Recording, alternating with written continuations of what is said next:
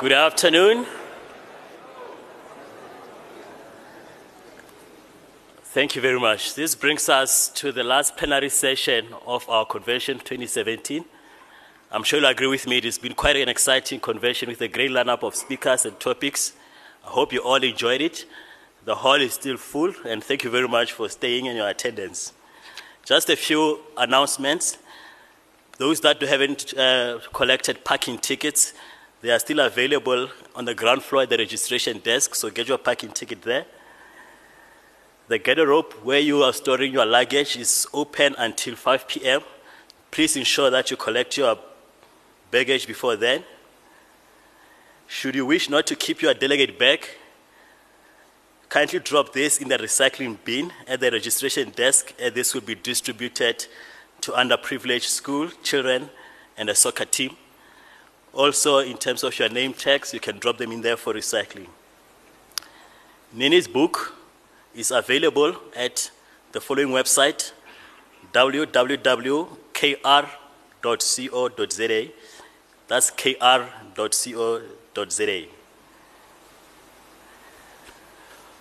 We have the pleasure of having Athol Williams to give us the closing motivational talk for today. This is the fellow that I announced yesterday as coming from Cape Town. Athol is a strategy and award advisor and award-winning author who grew up in Mitchell's Plain in Cape Town. He is currently a graduate student in political philosophy at Oxford University, and his academic background includes political theory at the London School of Economics, corporate finance at the London Business School, and engineering from Wits University. His professional background is in business, mostly in corporate strategy and finance, and the companies he has worked at include Bain & Company, R&B Covest, All Mutual, and Rio Tinto. He has served on a number of boards, including Shalamuka Capital, which is in private equity, the Wits Business School Center for Entrepreneurship, and the MIT Alumni Board. He has founded and co-founded a number of organizations, including Taurus Associates, which is in consulting, Taurus School of Solutions in education, and Ready to Rise Youth Literacy. Athol is an author of 8 books. He has twice been awarded the Sol Plaatje European Union Poetry Award, was runner-up for a South African Literary Award in 2016, and was a winner of the Oxford University's Parallel Universe Poetry Prize. Let's give Athol a round of applause as he comes to stage.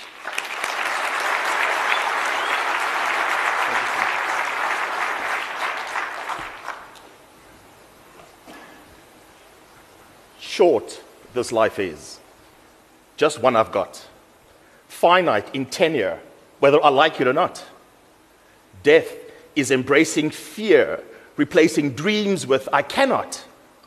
Life is taking a new step, having a shot. I will do the impossible. I will change the world. I'll give hope to a despairing nation.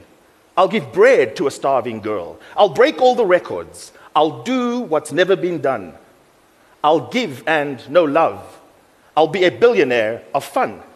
You can whip me with your words. You can bash me with your lies. You can chain me to the ground with your rules. You can stab me with your eyes. I'll forgive all personal harm.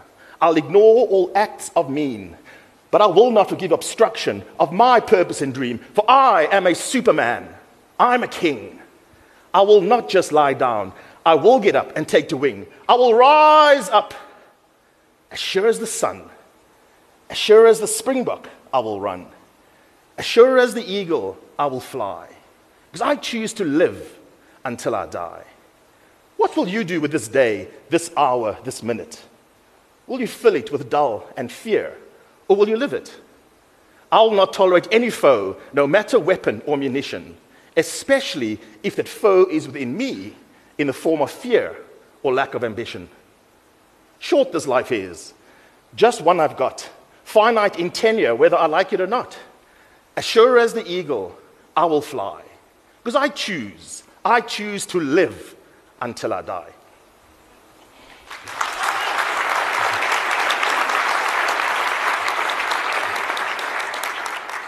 Thank you so much. The poem's called One Finite Life. and it's from my most recent book of poetry called Invitation. Now, I'm obviously not a professional, you can tell I'm not a professional motivational speaker because I don't have the big shiny white teeth. I haven't got the trim sort of physique. I haven't got the tailored suit, right? So clearly you guys are a budget constraint, and so you've got me instead. So for future planning, please consider this. There are a few themes I want to talk about. The one is talking about life, and I think for actuaries, that's something you guys think about a bit. I'm going to talk about possibility, not probability, possibility. And then by the magical power of addition, I'm going to talk about a life of possibility. And then I want to talk about stories. And I'm not going to talk about positive stories that our ruling party wants to talk about. We'll talk about other stories. When I set out to be a poet, I thought and imagined I'd write these books and there'll be, everywhere I'll walk in the streets and I'll see people poring over these great poems and analyzing them and their lives being moved profoundly by these poems. And I've written 4 books and I've sold 400 copies. Not of each, 400 in total, right? And then I wrote 4 children's stories, and 80,000 of these books are out there being read. So clearly my intellect and storytelling is more appropriate for an 8-year-old than for you guys, so we're not off to a good start. But I love this idea of telling stories, and I think one of the things we haven't done very well in South Africa is tell our stories, because that's where we meet each other. Let me tell you about my story, my hope, my fear, the way I grew up. Let me hear your story, and that's where we get to meet each other. So I definitely will be talking about stories. So in the title of the talk was Life of Possibility, Me, You, Us. So I'm going to talk about me and tell you a bit about my story and my story of possibility. Then perhaps challenge you with a few ideas about your story of possibility. And then close out with thinking about us, our story of possibility. In this poem, One Finite Life, I describe this idea of life, and that's the lines up there on the slide. Short, this life is, just one I've got. I don't know if you guys have seen these movies. You see these movies where someone says, someone discovers they have 3 months to live or 6 months to live, and they run out and do all the things they always wanted to do. And I always think, why wait? Why wait till I know I've got 3 months to live or 6 months to live and then go and do all these things? Why not do them now? And if we kind of have this idea that we are infinite beings and we're immortal, we're going to live forever, then we'll keep deferring those things and do them at another time. If you sort of let it sink in, this idea that says, my time here is limited, it's finite, whether I like it or not, you begin to then see your time not as just time, hours passing, but fractions of life passing. And so this idea of life of possibility says, I've got this limited time, what am I going to do with it? The poem also makes quite a bold statement about life and death. So it says, you might be alive, but you're not living if you are substituting your dreams with failure or with fear, right? I believe there's a big part of us that's the sum of our memories and our dreams. The sum of our memories and our dreams. So for me, dreams are these powerful things that kind of give us motivation in our lives, give us power in our lives. And so when we substitute that with I cannot, with fear, I think we're giving up something of who we are. Life then is taking a new step, having a shot. Being alive then says, I will create, I will innovate, I'll take risk, I'll do things, I'll do new things. Let's talk about possibility. So if that's what life is, the poem talked about, I will do the impossible, I will change the world. Now I'd understand if you think that's a bit delusional, right? It's a bit like a Chelsea soccer supporter thinking they can win the league.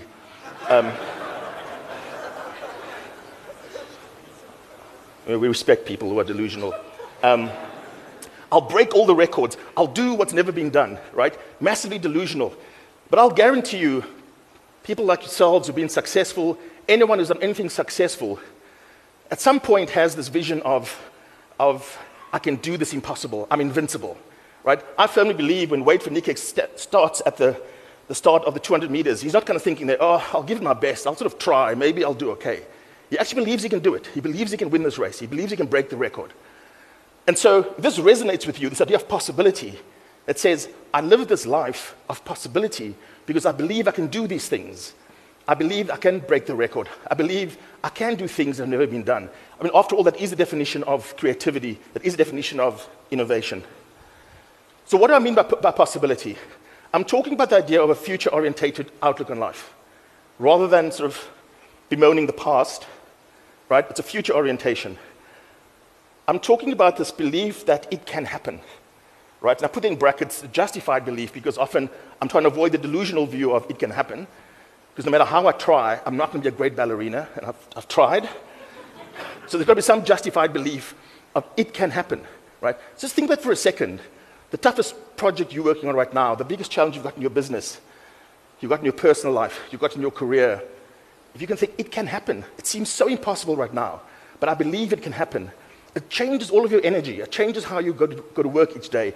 It changes how you get up each day. So you've got to believe, living a life of possibility in my mind means I've got to believe it can happen to me. Why not me, right? Why not you? Every year every 4 years at the Olympics, someone wins the gold medal in 200 meters, right? So why not wait for Nikkei? Every year someone wins the Nobel Prize in literature or in economics. Why not you, if that's a passion of yours? Every year someone wins the Two Oceans Marathon, if that's your thing. Why not you? And so this idea of, it's clearly mine, you know, I've got ambition. But why not you, right? And so it is this hopeful outlook that says, I am where I am, and that's kind of, a function of my history. I'm some of my memories and my dreams. So my memories matter. My culture matters. My history matters. It's who I am. It defines part of who I am. But I'm also my dreams, right? And we often ignore this part of who we are. So in my magical summation, this life of possibility is this hopeful, positive attitude and approach. It's open rather than constrained. How do you think about your life? I think the HSRC reported that 60% of South Africans would describe living in a state of fear. We fear for our families, we fear for our children, we fear losing our jobs, we fear what's going to happen to our country, we fear what's going to happen to our interest rates, our exchange rate. So are we living closed, constrained lives, or are we living these open lives of possibility? Because you make very different investment decisions, you make very different decisions if you're living a closed life dominated by fear. Which is the next point around courage, living a life of courage rather than fear. And then, as I said earlier, it's this life filled with innovation, with creativity. There's an amazing thing that happens when we create. And I'm not just talking about creating a painting or sculpture, right? Even building a wall, a bricklayer building a wall is creating something. There's a human impulse that says we want to create new things. We want to create new possibility. And so we come alive when we are creating. And so I'll talk a bit about my story of innovation in a second, possibility. But these things that block our path, right? So we can talk about this idea of possibility. But for some reason, we don't all live out our dreams. Because there are these big things that sort of block our paths. And there's a picture of a fat guy pushing a big rock. And so there are boulders that block our path. And until we acknowledge the existence of these boulders and deal with these boulders, there's a good chance we'll keep being stuck where we are. I want us to present to you three ideas of what these boulders could be. Right? So one idea is, there are boulders you might just be born into. Right? We're all born into a circumstance. We're all born with a narrative. We're all born with a story. If you're born in a war-torn country, you've got a bunch of boulders you've got to push out the way before you can live a life of meaning. If you're born with a disability, if you're born into a dysfunctional family, if you're born a black person in apartheid, if you're born gay, lesbian in environments where that's not accepted, if you're born wanting to be an actuary, sorry. So we all have these boulders we've got to push, right? And so until you acknowledge that I've got a boulder that I'm not dealing with, it's going to keep me back, it's going to keep being a problem for me, and I'm not pushing it out of the way. So one is boulders we are born with. And this is not a choice, right? I'm born with this disability, I've got to deal with it. Secondly are boulders that appear along the way. So there you are, happily going about your life, career's going well, everything's going fantastically well, and then a loved one dies, or you contract a disease, or you're in a car accident, or you get laid off from your job, or Arsenal wins the league, or,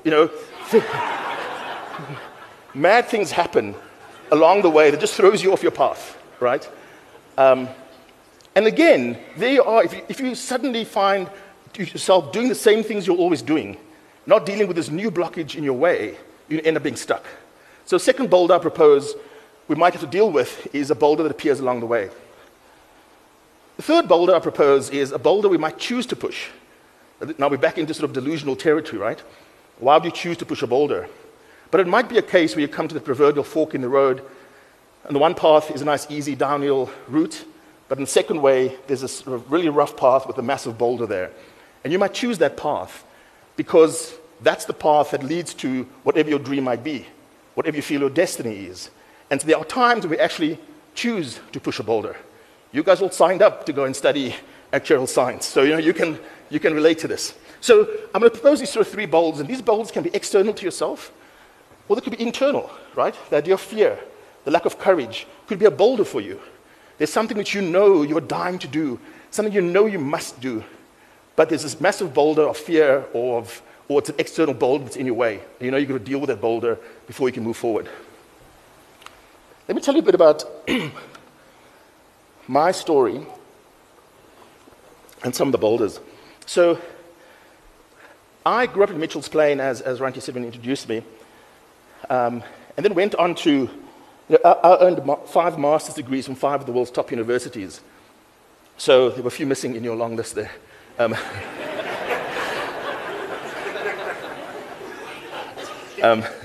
So trust me, this is part of the story. That's why I'm sort of laying it out. So I did this master's at Harvard, at MIT, at Oxford, at London School of Economics, and at London Business School. But I grew up in Mitchell's Plain, right, in the 80s, during all the uprising in the 80s. So if you think about my story, what's the story I was born into? I was born into a society where the education system was designed consciously for me to end up being a manual laborer, right? That was by design. On top of that, for large parts of my high school, it just didn't exist because the schools were closed. So at the age of 15, when I'm saying I want to go to MIT and I want to go to Oxford, those are my 2 universities I really, really dreamed about. One to go to MIT and one to go to Oxford. And anyone who knew me when I was young knew this. That is very delusional, right? That is a fantasy. To say I want to go to Oxford and MIT is delusional.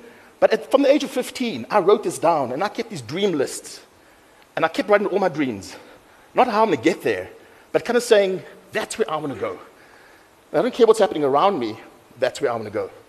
And what happens when you do that, it changes your outlook. Because while my friends, my peers, when I was 15, 16, were dreaming of playing for their favorite soccer team, or joining, being a rock star, whatever it is they were dreaming of, I was dreaming of going to MIT and Oxford. And what that meant was I needed maths and science in the higher grade, which my school didn't offer. Right? So what do? I then discovered that at my school, they were offering night classes. So these were classes for working adults. So I'd go to school by a day when there was school. I'll come home, have lunch, do my homework, and then go back to school in the evenings to go and learn, just get extra tuition that we're giving to the working adults. Every vacation, every weekend, I'd find extra classes, right? So the idea of wanting this education became my absolute sole focus. The boulders I had to push of dealing with gangsters every day, of being stabbed, of being mugged. I mean, there was one day I came home in my underwear because the gangsters kind of just took all my clothes, right? So those were the boulders you had to push as you were going along the way. I was stabbed in the chest because I wouldn't give a gangster money.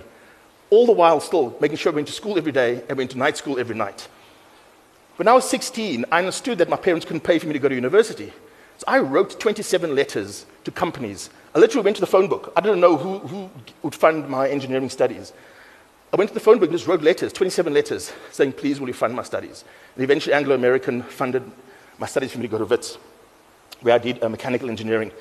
So one of the first people in my family, my community, my broader family, and many of us can relate to these sort of stories of someone going to study for the first time. I didn't know a single engineer. Right? So I couldn't relate to what this life might be. But I read about it in an encyclopedia. That's where my reading was. Right? My father had a set of encyclopedias and a dictionary, and that was my reading when I grew up. I had no children's books, but I understood this idea of design, of engineering, and that's what I wanted to do. So I ended up going to Wits to do engineering, and Anglo-American funded this program as sort of a bridging year. So in 1988, I did this bridging year before doing actual first year. In April of this bridging year, I needed to go to Roodepoort to go and do some practical training as part of the engineering training. And someone explained to me how to get a bus to Roodepoort. In those days, those of you from the area would know there was white and blue buses. And so on the corner of Jarrison and Yale Road, someone told me, wait there, this blue and white bus will come, Roodepoort will be big on it, and you take that bus to Roodepoort. So I waited, dressed in my best clothes, my first day of work, right? I'm sort of almost, I can call myself an engineering student. And I get into the bus, and I sort of hand over my fare to the driver. And he says, I can't get on the bus. So I go, that's kind of confusing. So the person told me Roodepoort bus. I checked it was a Roodepoort bus. And he says, no, I can't get on the bus. So I'm confused. So I'm looking around the bus, and suddenly it dawns on me that everyone in the bus is white. The bus driver is white. Everyone in the bus is white. The people behind me, annoyed, sort of pushing me forward, are all white. And then I sort of looked back at him, and he looked at me and kind of say, you get it now, right? Please get off the bus. And I'm telling you, those days the buses still had those steps. Those 3 steps of walking backwards out that bus were the longest 3 steps I ever took. And I got off that bus and just sat down on the pavement on the corner of Yale and Jarrison Street and cried. Because something inside me broke that day, right? To have worked selflessly and self-directed in a way for all those years to get to engineering. This wasn't just a convenience. This wasn't a thing that was a natural progression in my life. I was going to study at university, right? I just single-handedly worked to get there.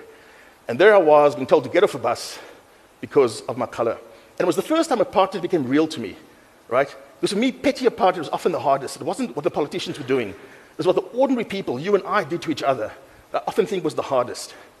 And so, of course, I then dust myself off and found a train and made my way to Roodepoort. When I get to Roodepoort, I'm told I can't use the toilets because, right, office staff can use the toilet. I was working in the office, couldn't use the toilets in the office. So every time I go to the toilet or we take a break, I've got to cross Main Reef Road. And those of you who know, sort of 3 lanes going in both directions. I've got to cross Main Reef Road. I mean, you wet yourself by the time you get there. But I've got to cross the road every time I go to the toilet and then come back. And it's amazing how this was just normal, right? So I'm phoning home telling Mom, I'm doing this amazing work, really, I'm this engineer, Mom, you can be proud of me. Meanwhile, I can't use the bloody toilets. Later that year, sort of November of 88, got a visit in my apartment from the security police, beat my roommate and I up really badly. For some reason, we looked like we were suspicious, only 2 black kids around. And so you talk about boulders, right? So there I am just trying to get an education, not do anything radical, just to kind of get through this education, and these boulders keep coming my way. And what I suggest to you is, every time we face these boulders, we've got to make a choice. Because you say, why am I pushing this boulder? When after the security police had attacked us, I thought, Miss, give up. Miss, go back home. This clearly isn't the place for me to be, right? And my parents were saying, just come home, right? It's not going to work out. But every time you hit a boulder, you've got to remind yourself of why you're there, right? And so life isn't about the boulder. Life's about the dream on the other end of the boulder. But unless we are crystal clear about what the dream is, right, we can fall over at the stage when this boulder hits us. So I get through WITS. I graduated in 1992. My first job is actually in Sandton at the head office of the company I work for. I'm a newly graduated engineer, one of the first black mechanical engineers in the country. It's all wonderful. And the first task they give me is to take the Christmas cards from the HR director and write down all the people who sent him Christmas cards so he can send a letter to thank them, right? When I was done with that, because that was really hard, right? I mean, my differential calculus really came useful there. I then did the filing and basically became the assistant to the HR director's secretary, right? I've finished the engineering degree, I'm doing part-time masters at WITS, and that's what my job was. So I complain. Eventually, they then send me to Bronkhorstspruit. So much for complaining, right? You've got to watch what you complain about. They sent me to Bronkhorstspruit in the old Bantustan of Kwandebele, right? Where I must go work there. I can't rent a place in Bronkhorstspruit because I'm not allowed to rent a place there. So I drive from Joburg to Bronkhorstspruit every day to go to work. At work, and this company still exists, life is very simple. In the offices are white people, because they're the professionals, and the factory are black people, because they're the factory workers. Now this dude rocks up. What do? They can't put me in the offices because I'm not white, and they can't put me in the factory because I'm an engineer. So they put a Zozo hut in between. I mean, we're talking about ingenuity and possibility, right? They put a Zozo hut in between and said, sit there. So for a whole year, I'd drive every morning for an hour and a half from Joburg to Bronkhorststraat, sit in a Zozo hut with no air conditioning, do nothing because they wouldn't let me touch anything, and drive back home, right? How do you motivate yourself, right? So we're talking about boulders here. And the idea of this boulder, reminds me of Sisyphus, the Greek mythology, where Sisyphus is a king and he's been cursed to push his boulder up a hill all his life. And as he pushes the boulder up the hill, the boulder rolls back down again. And I think that's where character is built. It's fine having the strength and technique to push your boulder, but when the boulder rolls back down, right, for you to go all the way back down again and put your shoulder behind that boulder and push again, I think that's where character is built. And at the age of 23, I sat there in my little Zozo hut and decided that I was going to try and get out of the country, but I wasn't going to let them break my spirit. And so a poem like One Finite Life that says, you can whip me with your words, you can bash me with your lies, those words are born there, right? They're not just a poem, they become your manifesto. For me, it was a manifesto, and I put it everywhere I could, and saying, every morning I wake up, that's my manifesto. So I'm going to take the shit they're giving me. At 23, I had an ulcer. I was taking Zantac at the age of 23 because I was so frustrated. And yet I'm calling home to my mom, no, mom, I'm doing great work, designing new everything. Boeing's going to fly my plane I'm designing. And I'm sitting there playing Tetris on my old computer. So then I decided I must leave the country. It's the only chance I've got. And I reminded of my dream of MIT, right? So I applied to MIT in 1994. Get into MIT miraculously. Had to lie about a few things that I've got funding, etc. And I haven't got funding, so I can't afford to go to MIT. But I apply for a scholarship, and I get awarded the scholarship. But it's a scholarship that dictates which university I can go to. And it's not MIT, right? So the scholarship says, go to some state university in the US, sort of university number 3,000, and I want to go to university number 1, right? How big is my dream at the end of this boulder, right? So here's my fork. Fully funded scholarship, flights, everything taken care of, go to university number 3,000, or this part of the year where MIT is, but boulder, daggers, crocodiles, everything on this side. Right? So at 24, I decided I was going to quit my engineering job, in which I earned 15 times what my father was earning, right? Quit to go to the States, where I've got a company in South Africa to pay for my flight and nothing else. So I arrive in Boston with not knowing anyone, not having a place to live, no money for fees, no money to pay for living expenses. So I live homelessly in Boston. I joined the gym, and so the gym, at least you can shower. I mean, water restrictions in those days, so I didn't shower much. I could put my bag in the gym locker room, and every day I'd go to lectures and go back and sort of find a public place to sleep. I'll sleep on couches, I'll sleep in the sort of open areas. Often the campus police would come sort of prod me with a torch, tell me to get up and move on somewhere else. And I did this for a while, and the way I managed to eat was that all these companies came onto MIT to try and recruit students. So I knew there were all these company presentations, and they bring sandwiches, right? So no matter what the presentation was, the sort of investment banking Latin America, I was there right in front, because I knew there were sandwiches, right? The women's event, there I am, right? I knew there were sandwiches. I developed amazing skill of sort of walking around and sort of putting sandwiches in your bag with no one noticing. So if any of you guys are keen in learning that, I'm a pro. But I had to find a way to survive, right? And this is the difficulty of saying, at some point you're going to say, but surely I'm delusional. Surely this is not the way I should be living. Surely I should go back home, be the nice compliant little engineer, right? After all, the letters I got from my Anglo-American who funded my studies told me I was being ungrateful. Right? They paid for my studies after all. Shouldn't I just go home and be this compliant, grateful person because they paid for my studies? And I said, to hell with it. Right? My dream is on the other end of the boulder. I've got to push this boulder. And I got through MIT. Eventually, the dean of the graduate school sort of heard about this African stealing sandwiches and decided, in the interest of sort of public safety, they'll get me into a room. And he then created a scholarship, which was a retrospective scholarship. So each semester, I'll sort of rack up all the bills. And at the end, if I had good enough grades, he'll then pay my living expenses and my tuition. Nothing focuses the mind like that kind of incentive, right? Because the downside for me wasn't just getting kicked out of the university, was being sent back home. So I got through MIT, and then I ended up working at Bain in the US for a number of years. I eventually was a partner at Bain, working in New York, in Boston, in London, here in Johannesburg. So I'm with that consulting firm, not the other one.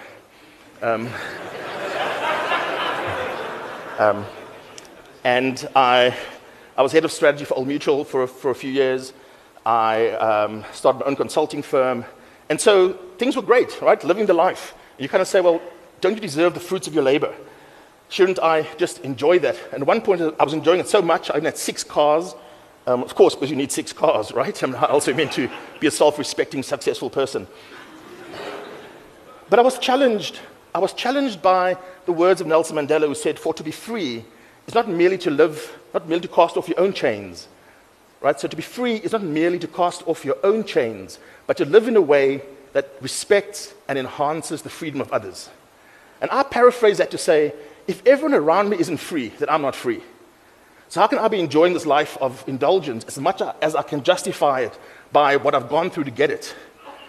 How could I justify that when I looked around me and saw people suffering? And so in 2010, I then quit my corporate job.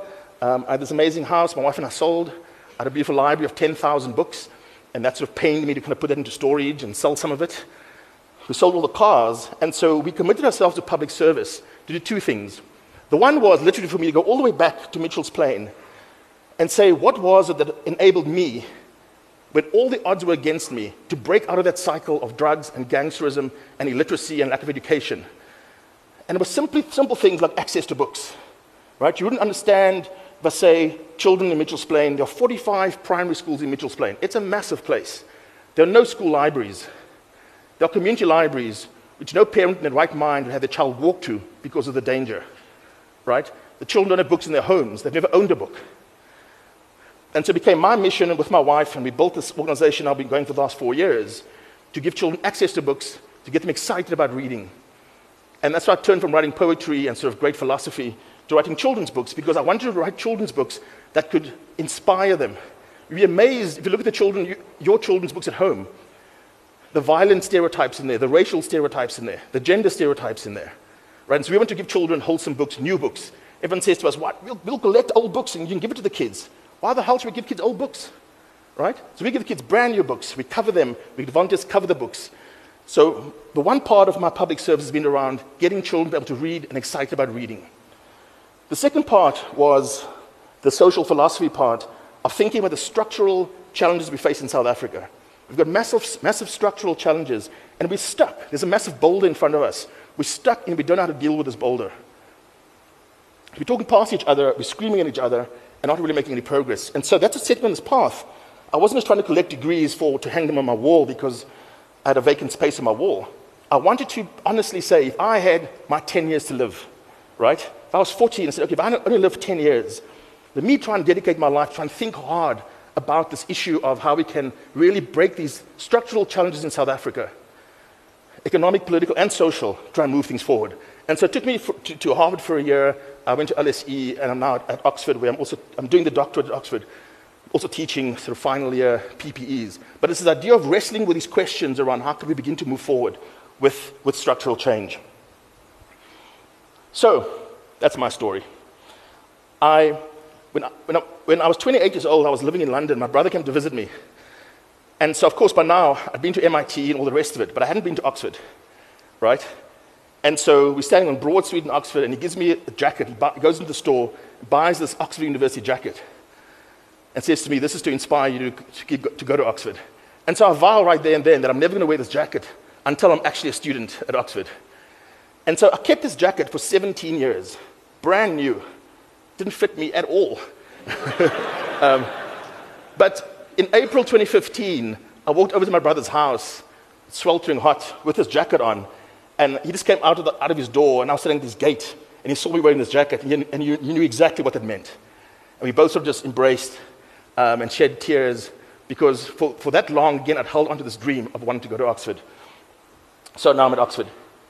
So the question now is, I've told you a bit about my story of possibility, and I can go on with other stories about this, but are you getting the sense of it, right? It's the sense of belief, the sense of resilience, this focus on what your dreams are, and saying these boulders will come, right? It's not about necessarily avoiding the boulder, but how you can deal with the boulder when it does come.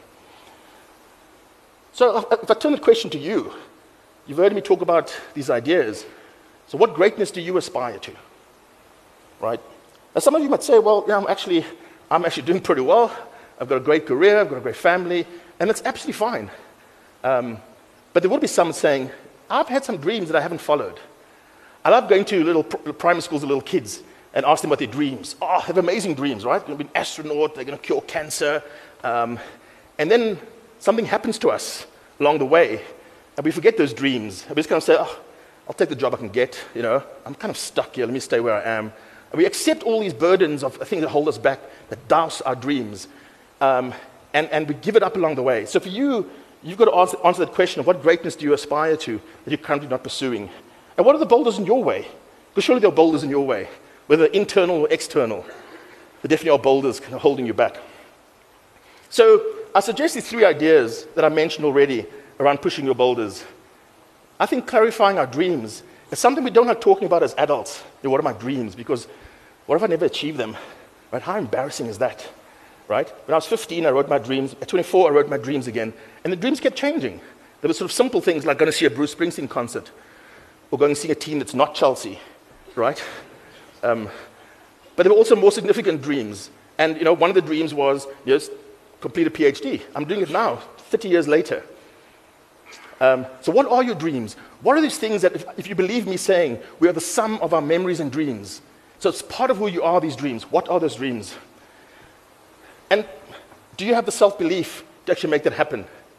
And this is amazing. I worked for a private equity firm for a while, and to see entrepreneurs come and present their business plans. And you can tell when they don't believe it, right? How can an investor believe in your business when you yourself don't believe it'll work, right? So unless I've got the self-belief to do these impossible things, no one else will ever believe me. And then lastly, this idea of resilience. When that boulder rolls back down, are you going to sort of give up and say, this is all just too hard? Or are you going to put your shoulder back into that boulder again and push it up the hill again? That's what American psychologists are now calling grit. There's a whole bunch of research coming out last year and this year. This is one of the traits of looking at successful people. They've got this ability to kind of just deal with disappointment and dust themselves off and get back up again. So these are sort of 3 little ideas I've used in thinking about my boulders. And, you know, there's a little philosophy, sort of a life philosophy I've got called Path of Opportunity. And it goes like this. It says, I can't plan everything that's going to happen over the next few years. Right? As a strategist, I always wanted to do that because my clients were paying me stupid money for me to do that.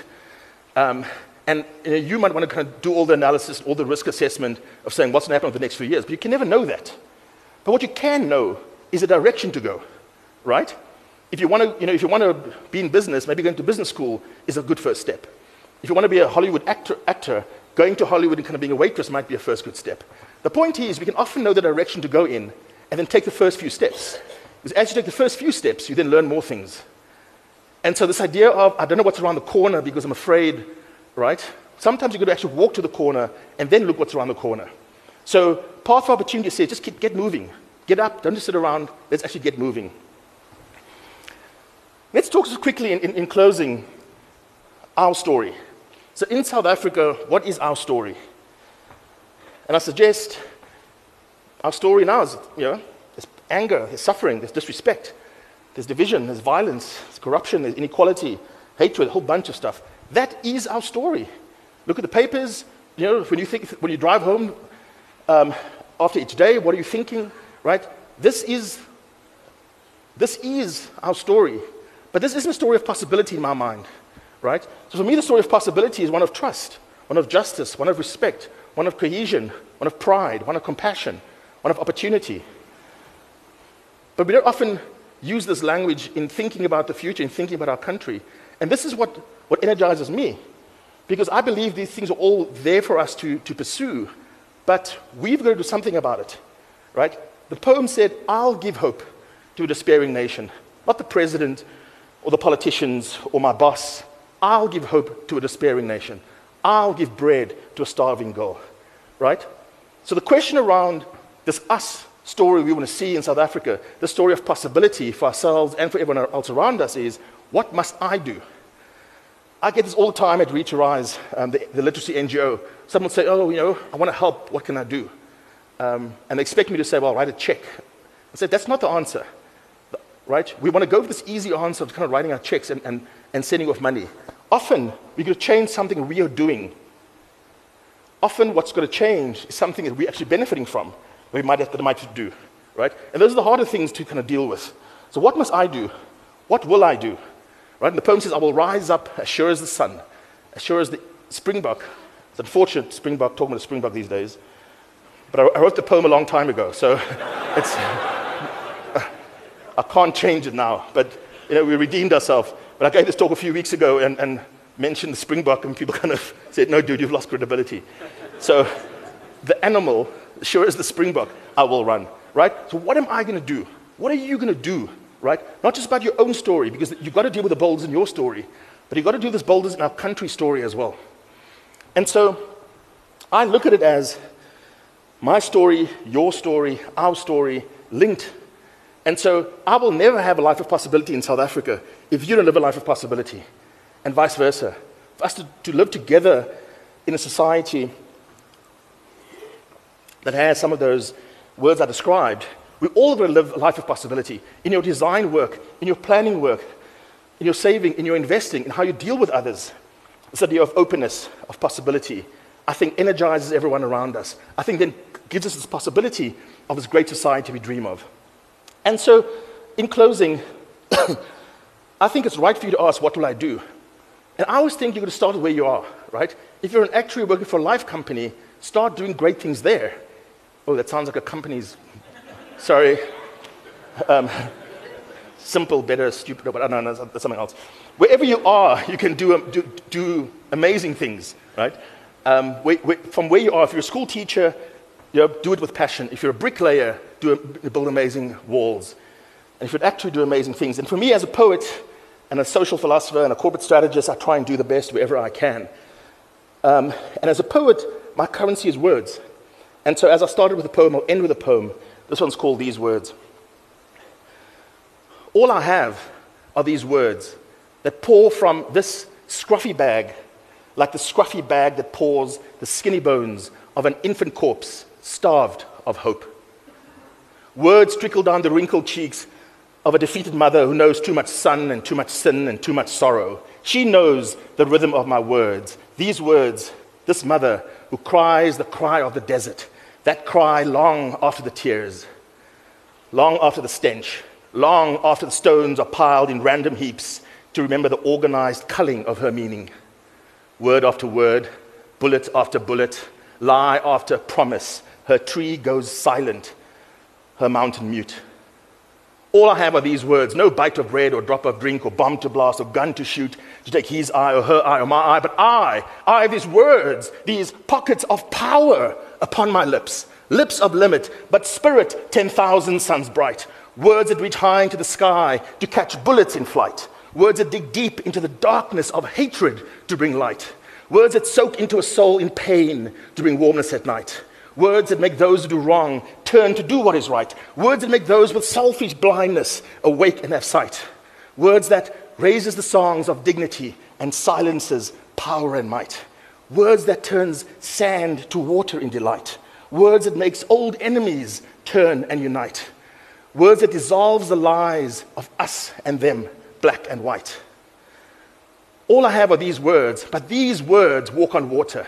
These words dance across waterfalls and reach into the sky to bring the sun back into view and raises the fallen school and fallen bridge and fallen people with their fallen hope. All I have are these words that pulse from these lips with every living beat, that beat, heartbeat that makes us one. When that mother cries, we all cry, for being one is all our spirits know. All I have are these words, which I now offer to you, because all we have is each other. Thank you so much.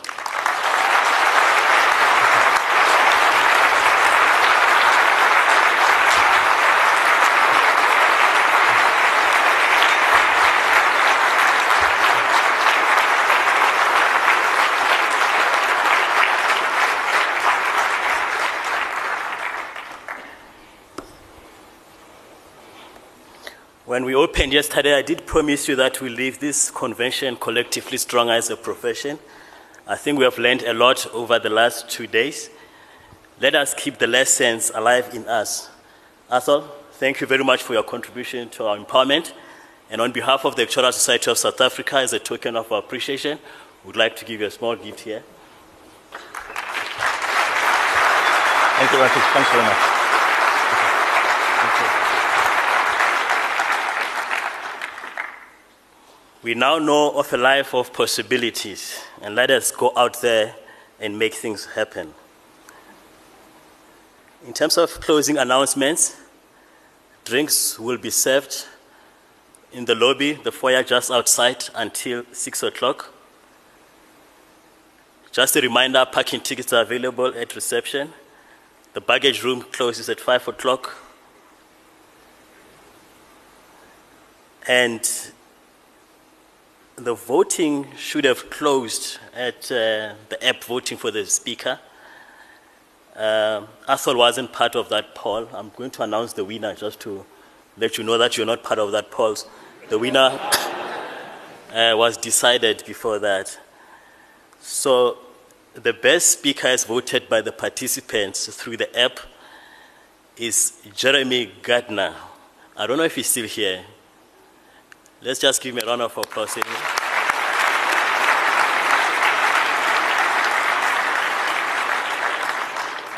There is a certificate for him, so if any of his colleagues are here, they can collect it for him. Then participants on the app, members of the profession, there was some leaderboard. I'm not sure if there are prizes for the person who scored the most points in terms of the comments and the participation they were making. But I would like to announce the winner, which is Joshem Padayachi.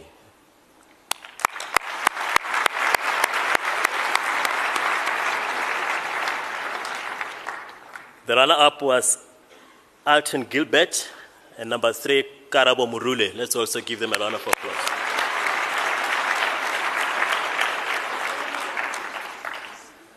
I would now like to call upon Peter Withy to come up to close this convention officially. Thank you very much.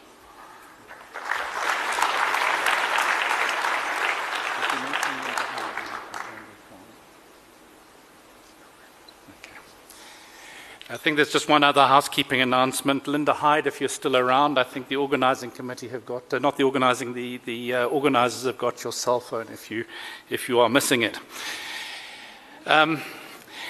Athol, I just want to thank you from myself as well.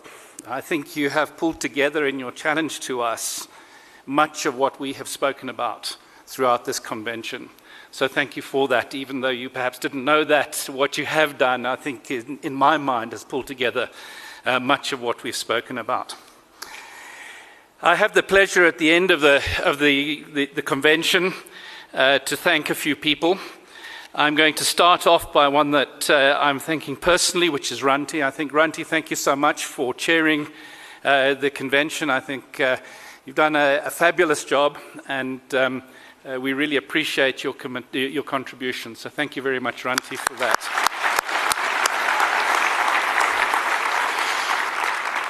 An event like this doesn't happen just by magic. There is a lot of work that goes behind the scenes.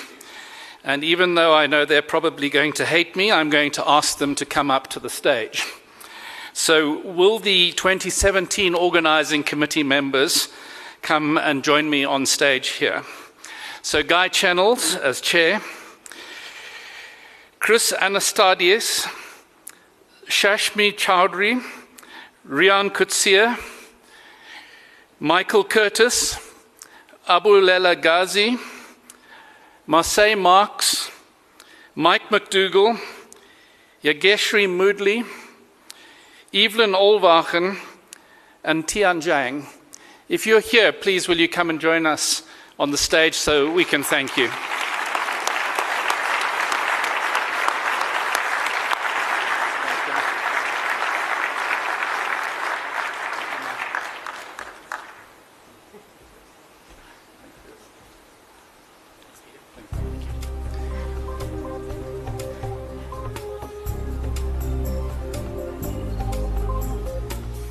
I just want to thank these folk personally. I've been on an organizing committee of conventions and congresses, and it is an awful lot of work. It's a lot of commitment, a lot of time. So guys, thank you very much.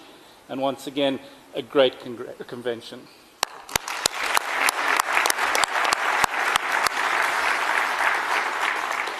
The other group that without whom the Congress doesn't happen are our sponsors.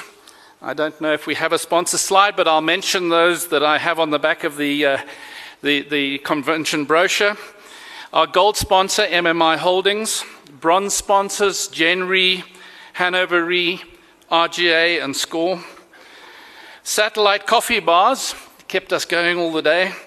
MMI Holdings, QED, RGA, and TransUnion. And for the convention bag, Colourfield. Thank you very much for your contribution. I think your contributions as sponsors make these events happen. So the last thank you I have is to all of you for attending and participating. And I now declare this convention closed. See you in Cape Town in a year's time. And hopefully by that time you won't have to bring your own water with you. Thank you very much.